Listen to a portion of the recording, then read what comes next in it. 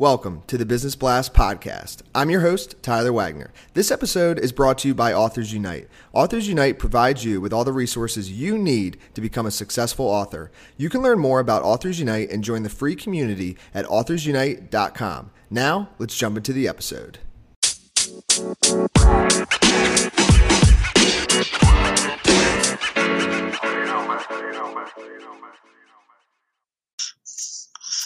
All right, everyone. Welcome back to another episode of the Business Blast podcast. I'm your host, Tyler Wagner, and today I have a very special guest. His name is Dallas Michael Cyr. He's a master life guide and conscious business entrepreneur and speaker. So welcome to the show, Dallas.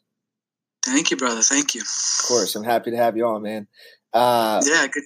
Yeah, it's great to be on, dude. So just a little preface here. Me and Dallas go way back, not way back, but way back like 4 or 5 years ago in San Diego. So good friend of mine.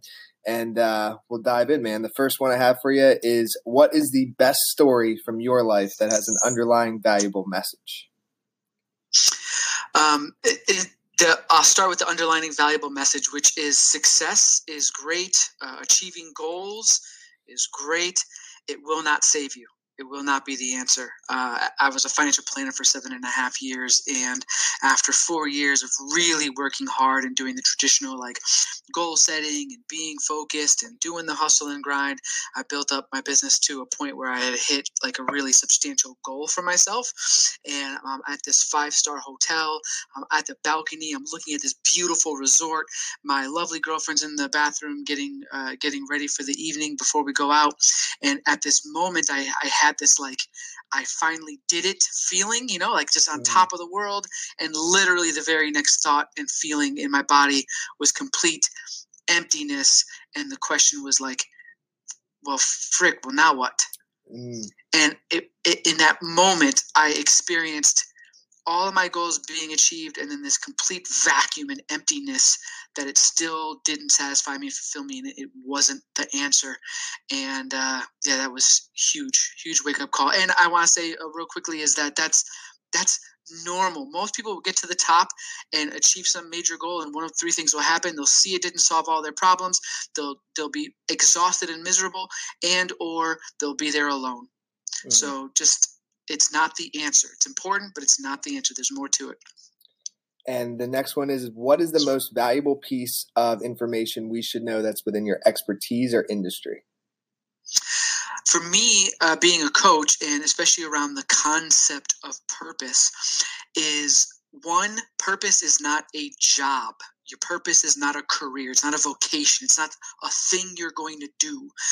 Discovering and living your purpose will absolutely bring you more joy than anything else. It will uplift your relationships. It will satisfy you, fulfill you, make you happy as shit. You'll feel connected and grounded. I can go on and on forever. But it's not a thing you're going to do. It's not a job. It is an essence. It's literally the flavor that is you as a human being. It's the divine and God experiencing this reality through you as you. That essence, discovering what that is and bringing that to every freaking thing you do. That's our purpose.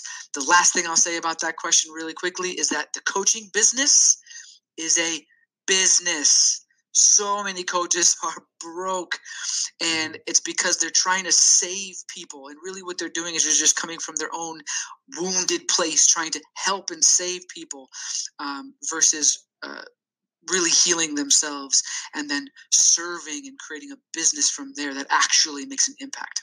Yes. And what is your best piece of overall business advice, so not necessarily industry specific? Stop fucking copying.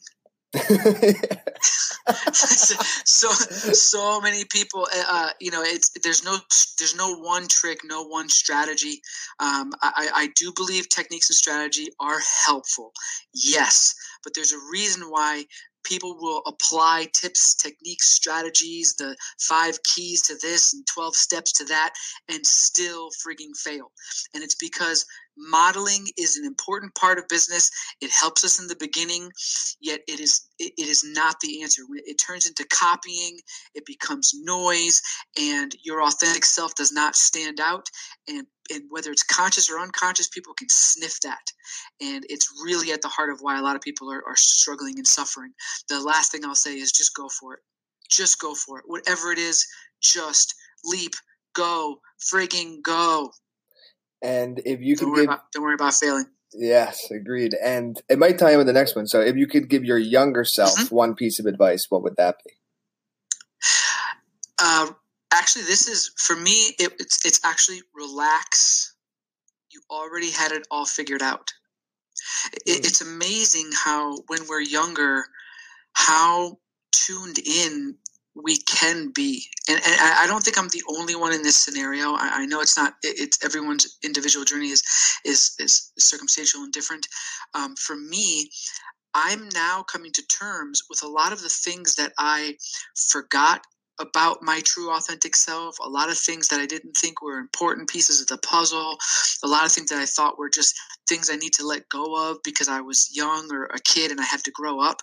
I'm actually coming full circle back to a lot of those thoughts and ways of being, and I'm integrating them now.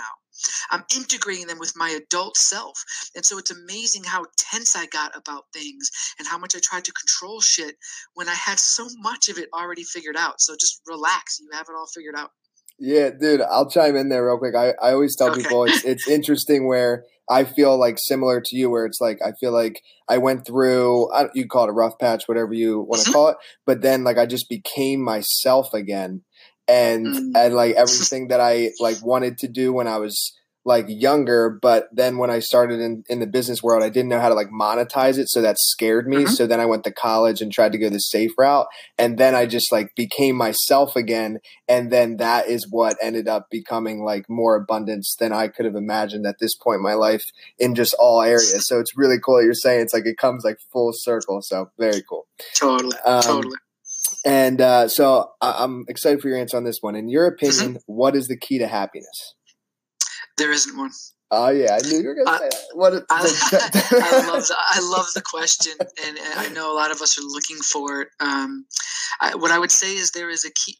There is a key to your happiness, and a big thing that I do is I assist people in tapping into their own individual blueprint, because really just enjoying the journey and embracing every difficulty in your life.